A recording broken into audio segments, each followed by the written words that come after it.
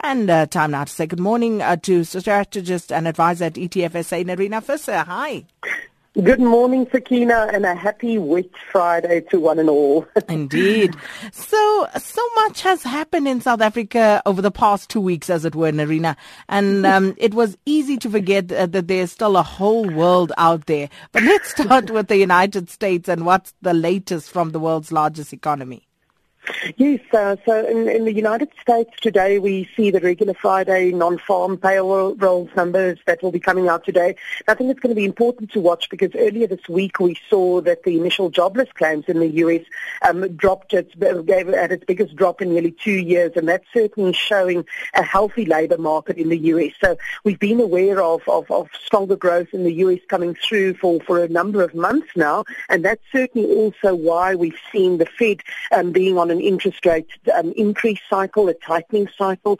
So when we also saw the Fed minutes out earlier this week and they talked of draining the balance sheet, as they call it, this certainly is a sign of further monetary tightening. So one would expect that the reaction of the market would be one that is synonymous with a market where you're seeing increases in interest rates and stronger economic growth evidence and so on. But interestingly enough, the markets reacted with quite a bit of caution, and it was almost contradictory.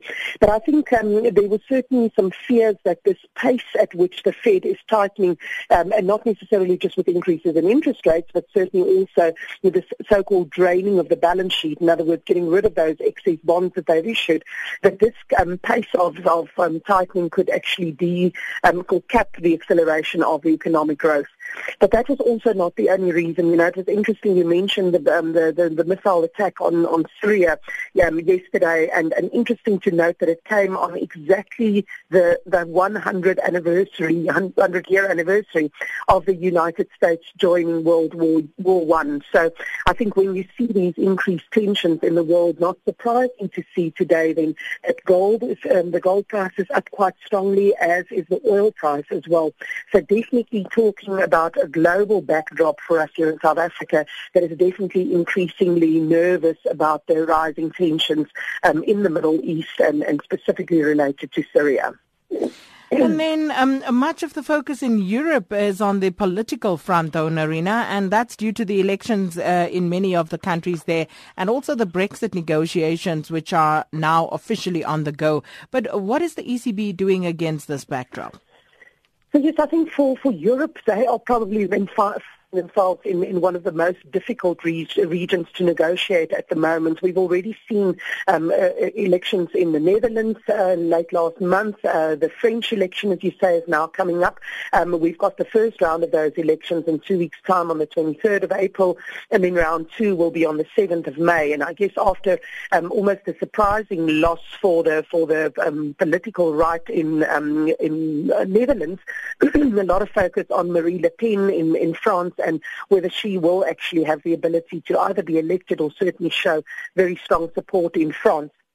So we're seeing a lot of uncertainty in Europe around what will happen in terms of the political scene. And so this week when Mario Draghi, the president of the European Central Bank, spoke, it was a little bit surprising that he spoke of the fact that the inflation pickup in Europe has not been as strong as they have been expecting, and therefore it's not necessary for them to really accelerate or start any process of tightening in the European region.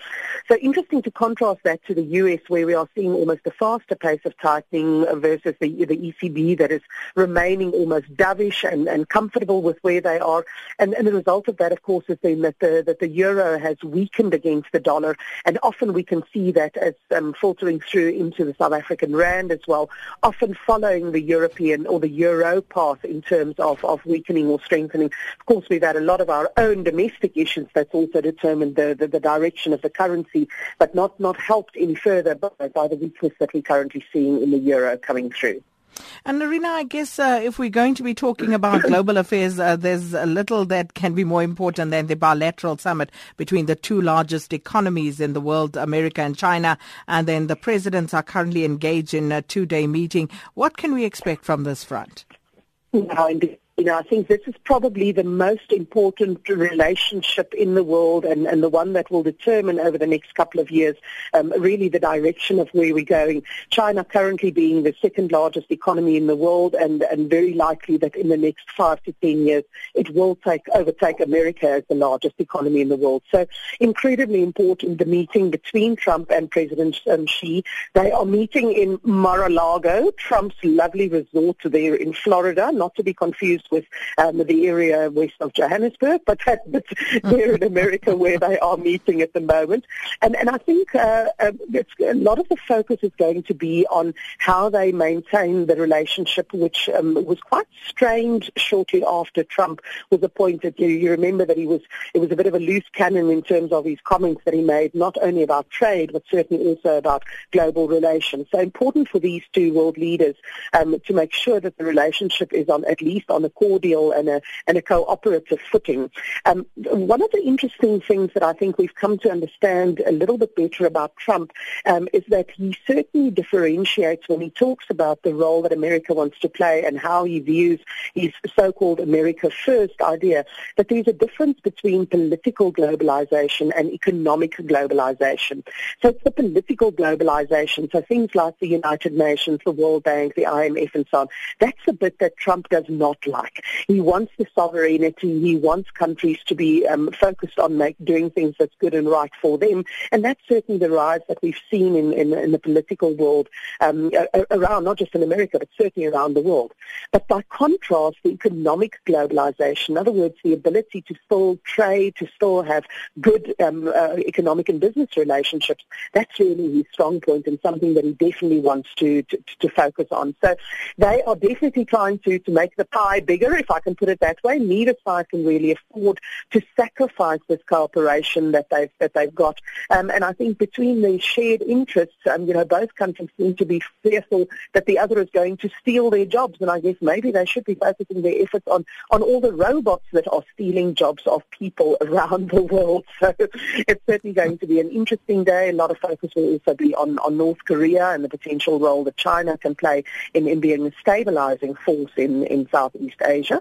So yes, we'll see. That it's good, I think, sometimes to be reminded that the world out there is not stopped and that all eyes are not focused on South Africa, but that we need to make sure that we remain relevant and important for our own sake. So let's put South Africa first today. Oh, Nerina, thank you so much. You have a fantastic weekend. And that was Nerina Visser, strategist and advisor at ETF SA.